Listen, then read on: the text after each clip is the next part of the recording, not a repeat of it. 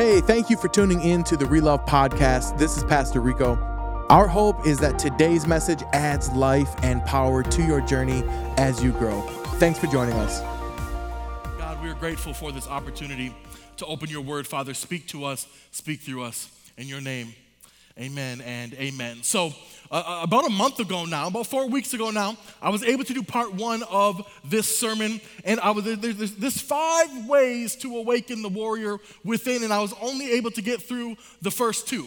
And I'm going to make no promises today, because this Gideon story has gotten all up in my heart. It's in my veins, it's in my bones, and so I can't promise any amount of brevity today, but what I can promise you is that I believe the Lord will speak. So just before we get into the third and fourth ways, I want to step back and just revisit the sermon from the end of May. If you have not heard it, I encourage you to go on Spotify or YouTube or Apple Podcasts. You can hear the word there. It was from the last sermon in the month of May, and it says, the first point that we came to, or the first way to awaken the warrior within, was to begin with the battle within.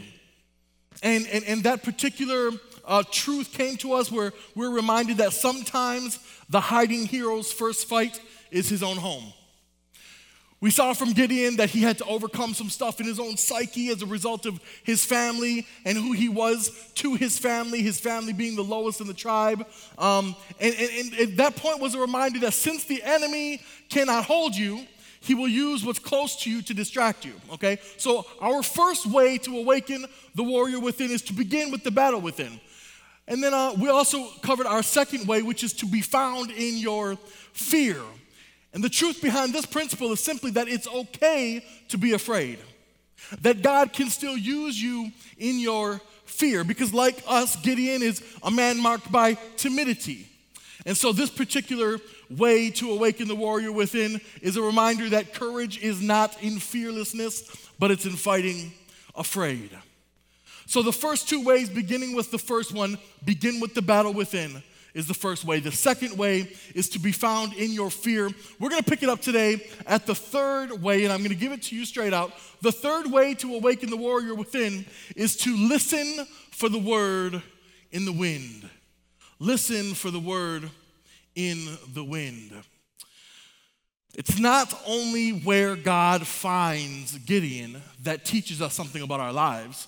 It's also what he's doing in that place. The scripture says that we just read that Gideon was threshing wheat in a wine press. He's in a wine press. He's hiding in a wine press for fear of the Midianites coming to, at worst, kill him, at best, steal his grain from his family.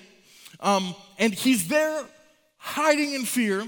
But what he's doing in the wine press is what I want to point your attention to. He is threshing wheat. And I think what's important for us to understand about this situation is what the dichotomy between the wine press and the threshing floor. So I'm going to play a video and a picture while I'm talking. I just want you to see what visually I'm talking about when I say the threshing floor and the wine press. So what you see on the screen right now is an example of the wine press. So this is video footage actually from Israel. You see that the wine press is an area of the village that is depressed. It's below the land of the surface. You see what I'm saying? There are cisterns and there are pools, there are holes and cavities that have been dug out into the ground. Why?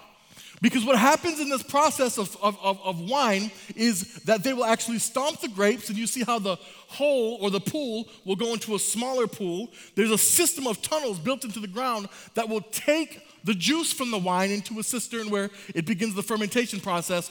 But what I want you to recognize about the wine press, because we're saying that Gideon is in a wine press, what I want you to recognize about it is that it's a low place. It's a dark place. It's a damp place. It's enclosed, it's confined, it's not exposed. There is no wind or movement of oxygen in this place. This is the wine press. Now, on the other side of the coin is the threshing floor. And the threshing floor, unlike the wine press, is a place that is typically elevated in the city. The threshing floor is usually on top of a hill, and what you see in the video is the process of threshing. You have the person leading the animal that is carrying a weight, a board, and it is moving along the surface, and he goes in a circle, and the friction and the weight from the board will take the grain and separate it from the chaff. Now what he's doing with the pitchfork is he shovels it up, he lifts it up, and what happens is the wind will blow away the parts of the wheat that is not edible. And then the weight from the grain will drop to the ground, then they collect the grain. So follow me, in order for the threshing floor to work, you actually have to have movement of wind, because it's the wind that separates the unusable from the usable. So you see the fork, he's lifting it up, the grain falls, that's what's collected later. That provides nourishment, that provides sustenance, that provides longevity, that is the blessing. But the wind will remove the part of the grain that is not edible. You have to have a visual to understand the wine press versus the threshing floor. So when we read in Judges chapter 6 that Gideon is threshing wheat in a wine press, what I want you to understand is that he's literally by hand taking pieces of wheat and separating the grain and putting in a pile and throwing the rest away in that tunnel that we showed you in that first picture, in that first video. The threshing floor is on top of a hill. There's high ground. But what he's doing is something that's very peculiar, because he's threshing wheat in the wine press. Now, in order for us to get this even further, we have to understand what role the wind plays in this threshing process, right? So I want to give you some biblical context for the concept of wind. Now, we're going somewhere. I'm asking for you to follow me. In the concept of wind scripturally, if we look at Psalms chapter 1, verse 4, it says, "The wicked are like chaff blown away in the wind." See, because the wind separates the grain from the chaff, right? In John chapter 3, it says, "The wind blows wherever it pleases. You hear its sound, but you cannot tell where it's coming from or where it is going. So it is with everyone born of the Spirit." Now, these were the words of Jesus explaining how the Holy Spirit works. And I want you to understand that it's actually the Holy Spirit in Scripture that is compared to wind. So oftentimes when you see wind, understand the visual imagery of something we cannot see, which is the movement of the Holy Spirit. And like the wind, you cannot see the Holy Spirit, but you feel its power. Like the wind, the Holy Spirit is invisible, but it's powerful, it's unexplainable, it's omnipresent, it's everywhere. Whether you like it or not, there's wind outside. You don't see where it's coming or where it's going, but it is there. I want to get even deeper with this concept of wind. When you look at the Hebrew and the Greek word for wind or for breath, both words translate to the same meaning of blow. So that means in Genesis chapter 2, verse 7, when it says that the Lord God formed man from the dust of the ground, and then he blew breath of life into his nostrils, what is it actually saying? We're actually seeing here in this concept that God is blowing breath of the Spirit into the body of Adam. I think they think I'm thirsty. I got 2 more. This is my second one. I'm going to drink both of these before we're done, too, because they're not wrong. They're not wrong. You know, I wake up in the morning, brief intermission. I wake up in the morning, and of course, I pick up my phone and I look at the Bible app. You know, it's the first thing you scroll through. But then I go straight to the weather app to find out what the humidity is. The humidity today, it's not that hot, but it's 78% humidity. Now, I'm from Michigan, so I know about some humidity, so I'm up here sweating. So, thank you for the water. I want us to understand specifically the movement of the Spirit relative to this scripture. Now, this is the Old Testament, so the Holy Spirit has not been released after Jesus. We did not get the Holy Spirit until after the life and ministry of Jesus Christ. But I want to draw the comparison between the wind that is necessary for the threshing process and the Spirit and the way it moves, right? So when a baby takes its first breath, we know that it's actually breathing the life of the Spirit as breathed into it by God the Creator. When you wake up in the morning and you're conscientious of your first breath, You are breathing the breath of the Spirit that was put in you by God Himself. So just like the threshing floor requires the wind for that process to work, the Holy Spirit is required in your life for your progress. The Holy Spirit is required in your life to separate the usable from the unusable. Now, here's the issue with Gideon threshing wheat in the winepress. The issue is that there's usually no wind in the winepress because there's not supposed to be. It's supposed to be a place that's absent of the movement of a lot of oxygen. Now I want to be clear with you. This is a word for someone here who refuses to climb out of the low place that you've been in. Today's word is a word for someone here today who has found comfort in their winepress. And I'm here to declare to you, I'm here to petition you. Get where the wind is, because the word is in the wind. Get where the wind is, because the word is in the wind. It can be hard to hear the wind when you're in this low place. And listen, that's what's wrong with pornography. Because it makes you feel full for a couple minutes, but then empty in its lifetime of addiction. And that's what's wrong with anger, is it makes you feel powerful in the moment, but it steals your joy and it replaces it with regret.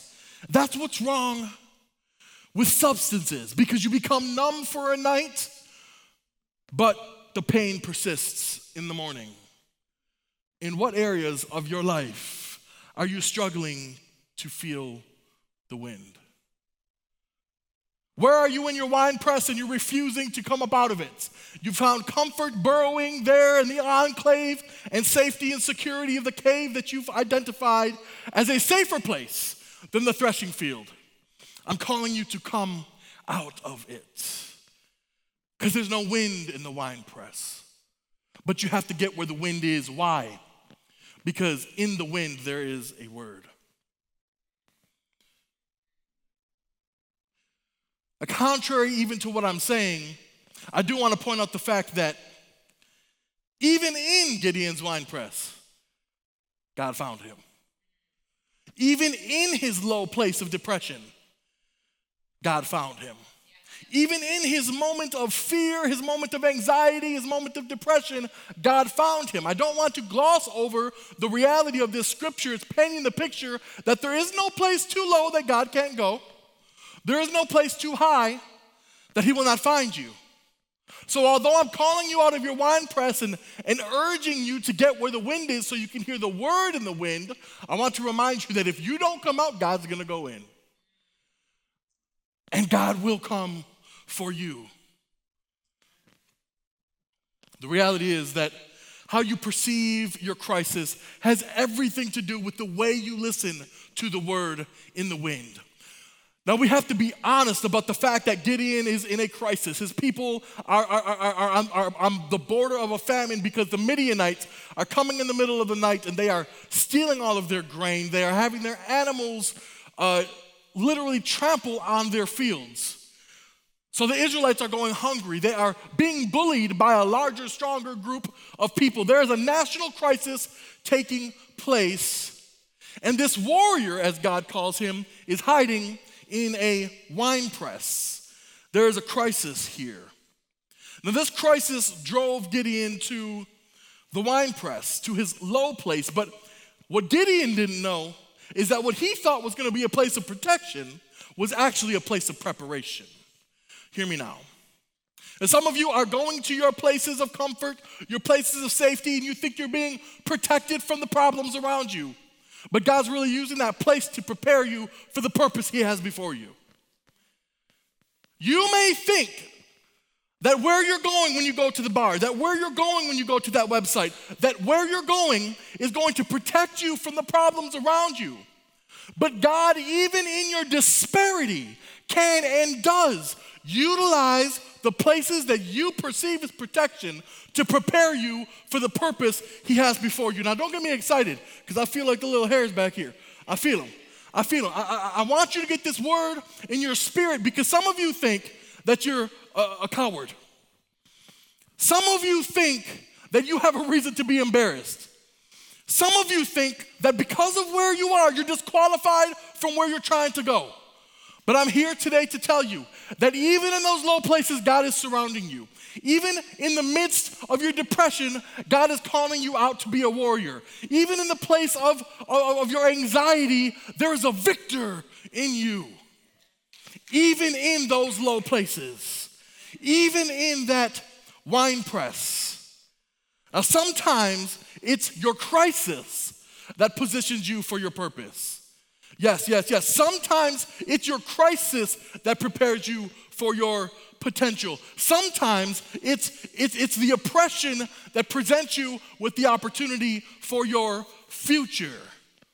Family, yes, there's a calling in your chaos. There is commission in your calamity. The way you perceive your place of protection has everything to do with what God can do to prepare you. You have to listen for the word in the wind.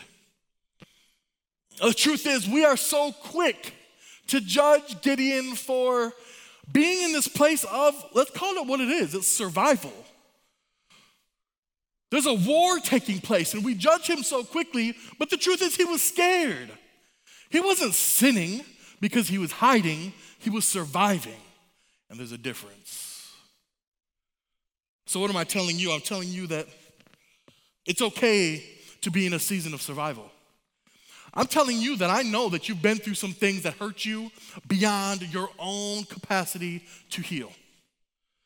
I'm telling you that I'm aware that some of the things that you've been through have caused you to shrug your shoulders, to keep your head down, to hide from possibilities for your future. I'm telling you that is okay. There is no sin in surviving. Hear me. I don't know what your mental health struggle is. I don't know what your relational or marital struggle is. I don't know what your own self struggle is, but it's okay to be in a place of survival. The divorce hurt, but you survived. You lost your job, but you survived. The doctor said, but you survived. The enemy tried to destroy you, but you survived. Hiding does not make you a sinner. It makes you a survivor. Hiding does not make you selfish. It makes you a survivor. Now, surviving in and of itself is not selfish, but, and this is where you probably thought I was going, but surviving does become selfish when that's the only thing you do. When all you do is survive, now you're bordering selfishness. No, I know that's not an easy word to hear after what I just said, but let's push through this. Let's push through this. When God gives you an opportunity to do something, and he's calling you to do it, but you choose not to do it, now this becomes selfish. When God provides a path forward, when God calls you out of your wine press, and you choose to elect not to follow that, that's when your survival becomes selfish. Why? Listen to me, family. Because God did not come just to get you through something. God came to get something through you. You were not created just to survive. You were not created just to make it through. You were created to be a conduit by which the Spirit moves to bring life and power into the lives of those around you. Gideon was in a place, and it's okay to be in a season of survival, but it becomes selfish when you remain in that season of survival, even after God has called you out of it. So I don't know where you are in your season. I don't know where you are in your wine press. I don't know where you are hearing the word in the wind for God to call you out of it. That's for you to determine. But when you have the opportunity and God calls you out and you hear the word in the wind and you refuse to move, that's when your survival becomes selfishness. You are an avenue of power. You are a vehicle of victory. God did not design you only for you to just make it along. If every week the only word you come here prepared to hear is one that says, you can do it, you can make it, 7 more days until church again and you get your little lift me up. If that's the only word that your heart can prepare you to hear, how then will God ever use your power and potential to actually create an impact in the lives of those around you? I want you to understand very clearly, you are being called out of your wine press because you're a warrior, not because you're anything else. You're being called out of your wine press because you are a warrior.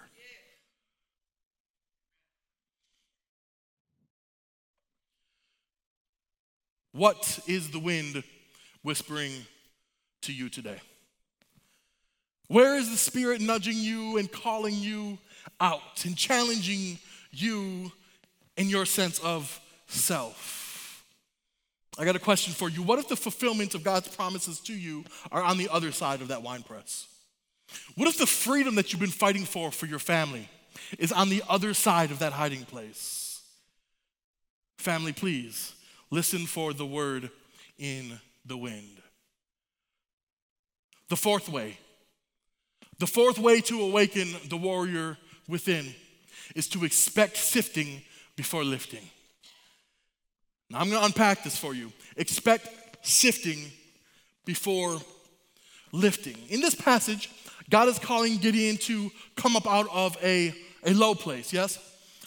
He reminds Gideon that he did the same thing for Israel.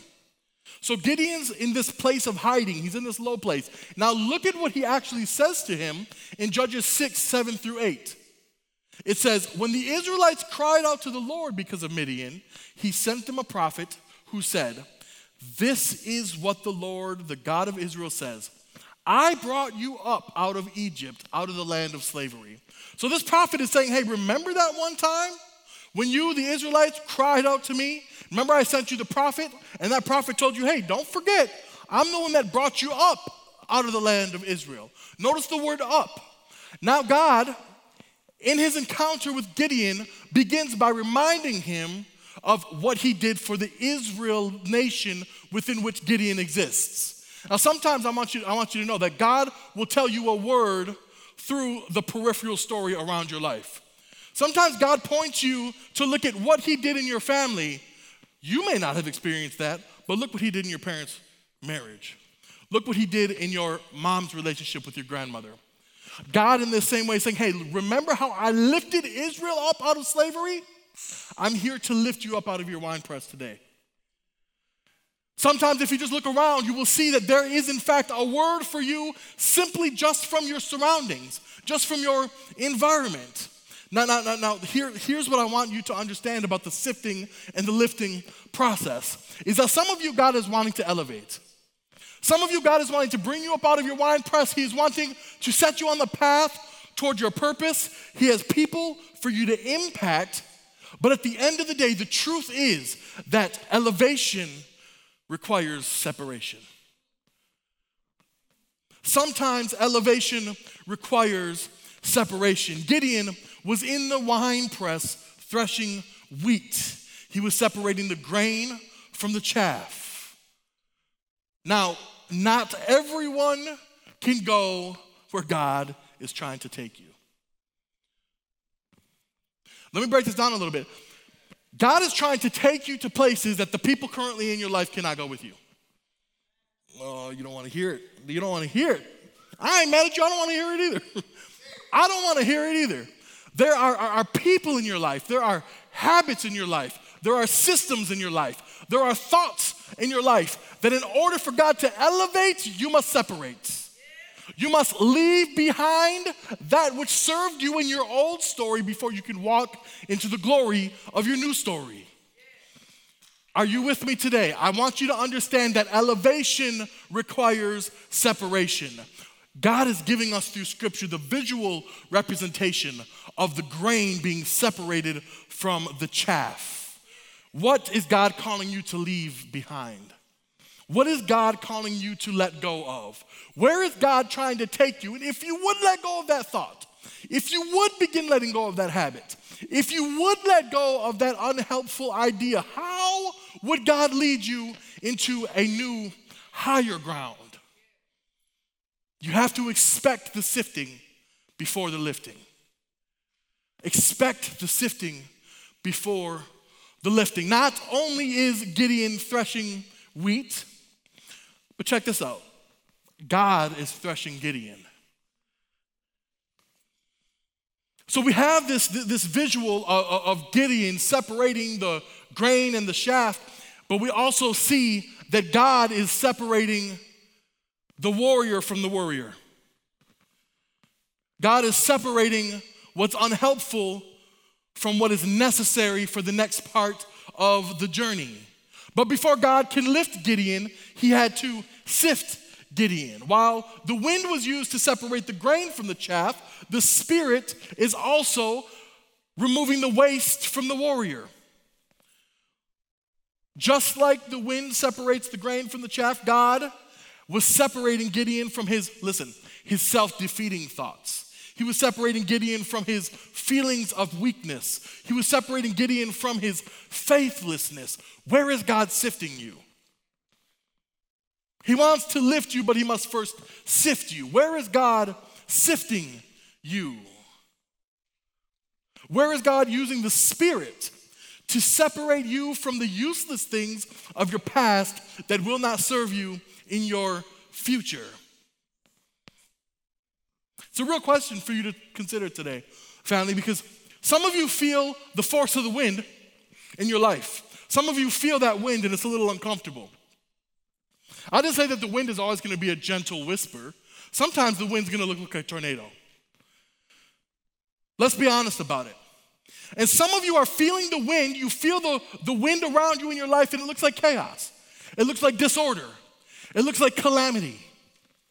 And we're looking at the enemy saying, look what the enemy's doing. Look at what the enemy's doing. But God is using the wind in your life to separate you from the things that you need to leave behind to move into the purpose he's calling you to. And some of you are feeling the wind and you're looking as if you're being attacked, not recognizing the power of the grace of God in your life, where that wind is being used by God to separate you from the unhelpful. Expect the sifting before the lifting. Verse 12. Verse 12, it says, when the angel of the Lord appeared to God, he said, the Lord is with you, mighty warrior. I want to point this out to you because two things is happening. God is giving him a reminder, but God is also making a declaration. God is reminding him of something from the past, but he's also declaring something over his future. It says, the Lord is with you, mighty warrior. See, Gideon believed that God had abandoned him. He believed it was only a matter of time before the enemy would take them captive. And we know this is true because look at how Gideon responded in verse 13. He said, pardon me, my Lord, but if the Lord is with us, why has all of this happened to us? God is sifting Gideon from these feelings of loneliness, these feelings from abandonment. Now, the situation and the crisis that the nation of Israel was in was real. Family, the abuse you endured was real. The molestation was real. The affair was real. The sickness was real. I'm not here to ask you to overlook the reality and the gravity of your situation, because there's some very sober situations that some of you have experienced. But I'm here to remind you that even in that, God was present. I'm here to remind you that God is reminding you of his power to move past those things from your past. God is sifting from Gideon the feelings that came along with the experience from his current situation. So while the pain that you experienced was real, God is trying to separate the feeling from the event. And if you can separate the feeling from what you've experienced, now you can address the feeling without addressing the event. Because guess what, family? You can't change that abuse. It happened. You can't change the affair. It happened. You can't change the broken leg. It happened. You can't change the things from the past, but what you can is change the way you respond to the feelings as a result of those experiences. This is exactly what God is doing with Gideon. And the truth is, some of us may never even recognize the presence of God in our life until he's in our winepress with us. So that's my question. What untrue thoughts, what unhelpful thoughts need to be sifted from your mentality to move forward? Because before God will lift you, he will sift you.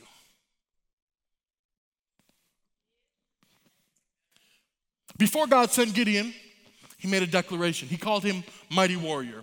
Now, if you look at the scripture, and for the sake of time, I'm not going to do this, but it actually says that the angel was present there in that place before it says that Gideon recognized who he was. Because the chapter starts out by saying, and the angel was sitting under the oak tree, right? And then it says that it appeared to Gideon. I'm here to tell you today, family, that God is already in your situation. He was there before you got there. I'm here to tell you today, family, that even before the pain hurt, before the presence of the evil was recognized, God was already in that place. It just took a minute for Gideon to catch on. So while God was there in advance of Gideon's acknowledgement of his presence or recognition of his presence, God was preparing that atmosphere for him, Gideon, to be called out. And notice how he calls him. Because in verse 12, it says that God called Gideon a mighty warrior.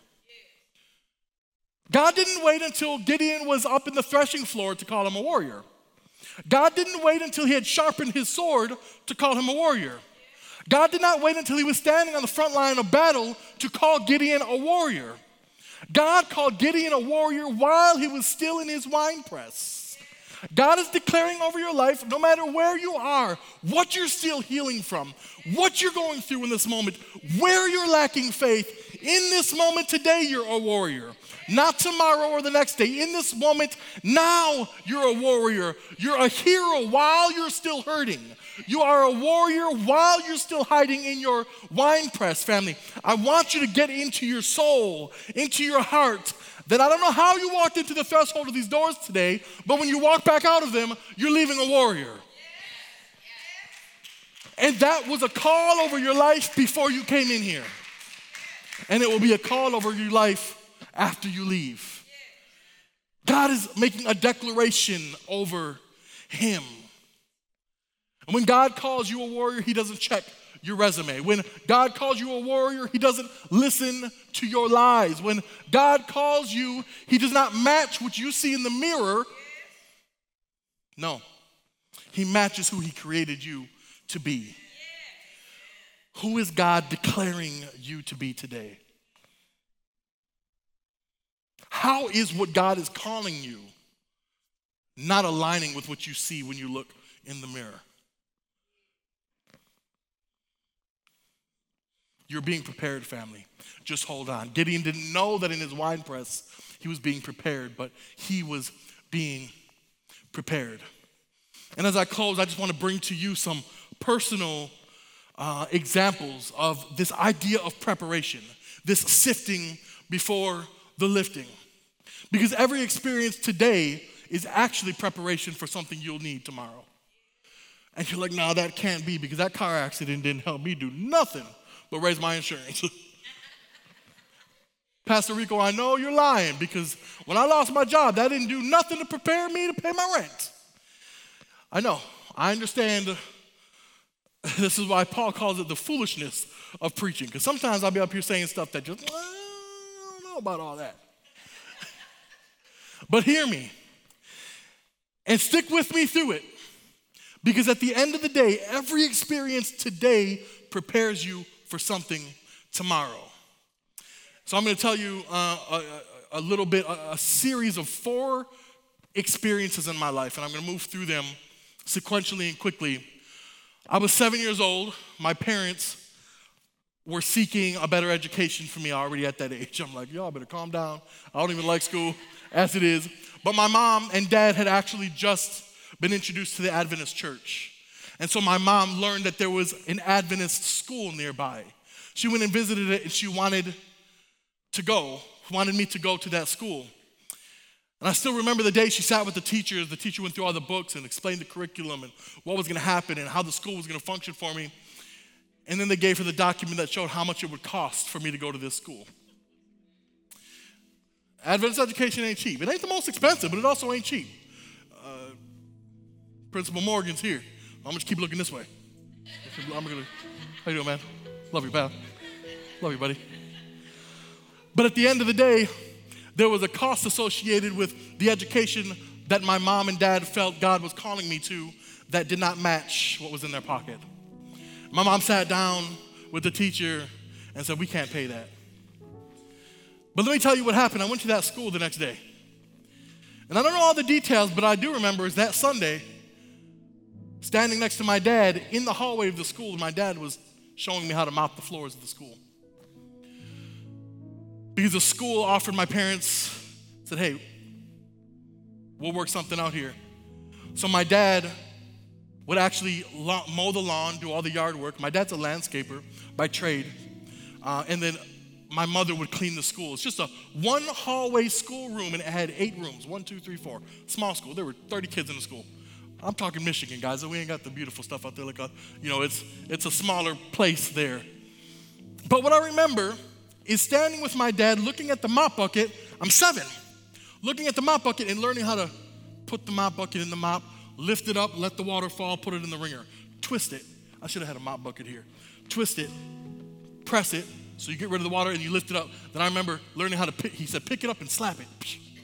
So I would pick it up and I would slap it. And it's one hallway, right? So I would pick it up and slap it, and I remember feeling like I'm painting. See my movement? You guys know this is natural to me. See how I'm doing this? Look at I got it. Y'all don't know Pastor Rico can mop a clean floor. Y'all don't know about Pastor Rico. So I remember doing that. And every time I see a mop bucket to this day, I'm reminded of the way God showed my parents. How God showed me even when I was 7. Even in our place of not having enough, that he's more than enough. I remember what that mop bucket represents to me. Now fast forward 12 years, I'm 19. I've been out of high school for a year. I'm tired of waiting tables. I was good at it. Don't ask me to cook though, because I will mess your food up, but I will bring it to you very well. However, I was tired of waiting tables. And I remember praying, God, let me just do anything to get out of the service industry, any amount of experience I can get anywhere. And this is when I had the opportunity come where I could go and actually work at General Motors. In Michigan, that's a big deal. So I'm like, I get to work at GM. I actually had the opportunity to work as a contractor for a facilities maintenance company that was contracting with Ford, General Motors, and Chrysler right during the recession in 2008, 2007, 2009. So I remember showing up to my first day of work, excited for this opportunity, and what did they put in my hand? A mop. So wait a minute, that was a transitional supervisor was what I had applied for. No, but they gave me that familiar yellow bucket with water in it because I began as a janitor before I could be a transitional supervisor. So what did I do? I took that mop and that bucket, I twisted it, picked it up, slapped it. Here I am, doing what I know how to do. Because I had been prepared when I was 7 for such a time as this. I was in my wine press. I was feeling some type of way about the fact that I had to be a janitor before I could actually be a transitional supervisor. But no, I'm mopping. In my wine press, whining and depressed. I'm mopping. Fast forward another 6 years. I'm at the building of Westminster Good Samaritan Church. And I was called, Westminster Good Samaritan Church, by the way, is Relove. It's our former name. We used to have a building in Westminster. I showed up in that place in 2012, 2011. And my situation was that I was so hungry at that time in my life for what God was calling me to next that I told God, I'll do anything, whatever you want. I can't get into the story now, and I will one day, but the pastor at the time was like, Rico, come on to the pastoral staff. We have a stipend for this much. I said, I want to quit my job. I was managing restaurants. I said, I want to quit my job. I want to give my whole life to ministry. I was searching for purpose. I was hungry for meaning. And he said, come on. Now the donation that was going to fund that stipend fell through. So he no longer could give me that donation after I had already quit my job. I was one car payment away from repossession with my Nissan Pathfinder. Some of y'all remember I used to park that Nissan Pathfinder. Some of y'all from the old church remember I used to park that in the kitchen. I mean, like in the back so nobody could see it because it was a tow truck company across the street. A tow truck, I'm like, you gotta be kidding me. They're gonna come take my car. So I used to hide it every single night because I decided to quit my job to give my life to ministry because God was calling me to a place that I didn't see the details for, right? The janitor quits at the time, so guess what the pastor put in my hand? A mop with the mop bucket. I wet it, lifted it, slapped it, painted.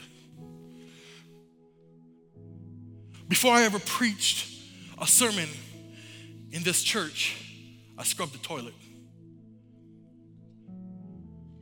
Before I ever had my hand on a microphone, I mopped the floor. God was sifting me before he was lifting me. I got one more for you, then I'm done. 2018, I left this church and moved to Michigan so I could go to the seminary. While I was there, I needed some form of income. My wrist hurt because I was cutting hair too much. I was like, I can't keep hanging with the barbers like the barbers, man. I need a different job. And I remember at the same time, I was also looking for a church because y'all, I miss you guys. I was missing you guys. In my first 6 months in seminary, I was depressed. I didn't have my real family for the first time in 7 years. I was looking for a place to belong. I ended up walking into a church one day, and I remember, I was like, oh, I like the vibe here. I like this. After potluck, there were crumbs down on the ground, and I remember people were mopping. I was like, ooh, someone spilled some juice. Never been to this church. So I'm looking for a janitor closet, and I was like, let me mop this up. There's some juice that was spilled. I come back out, I got the bleach, I got the right concentration in the mop, the liquid, and I'm mopping.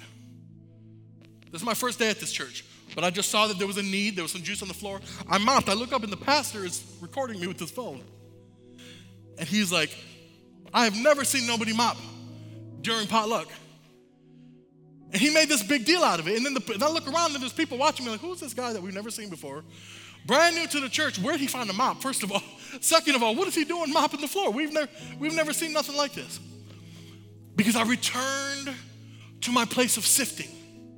Once again, that was on Sabbath. The next day on Sunday, I'm doing homework. I get a phone call from the lead pastor. He says, hey, are you looking for a job? Because I need to hire a pastor. And that's how I made money through my time in seminary. Family, I'm here to tell you today, it's the wine press that will sift you.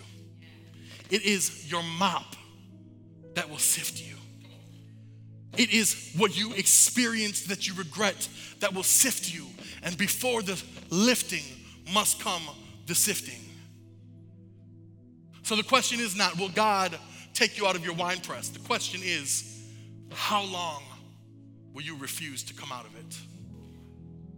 Listen for the word in the wind and expect the sifting before the lifting. Heavenly Father, God, as you've laid this word on our heart, Father, it both challenges us, but it gives us hope. So, Father, I pray that you take the words spoken from my mouth, guide them into the place of the heart that are dormant in the lives of those that are under the sound of my voice, Father, and I pray that you make mountains move in their sight this week.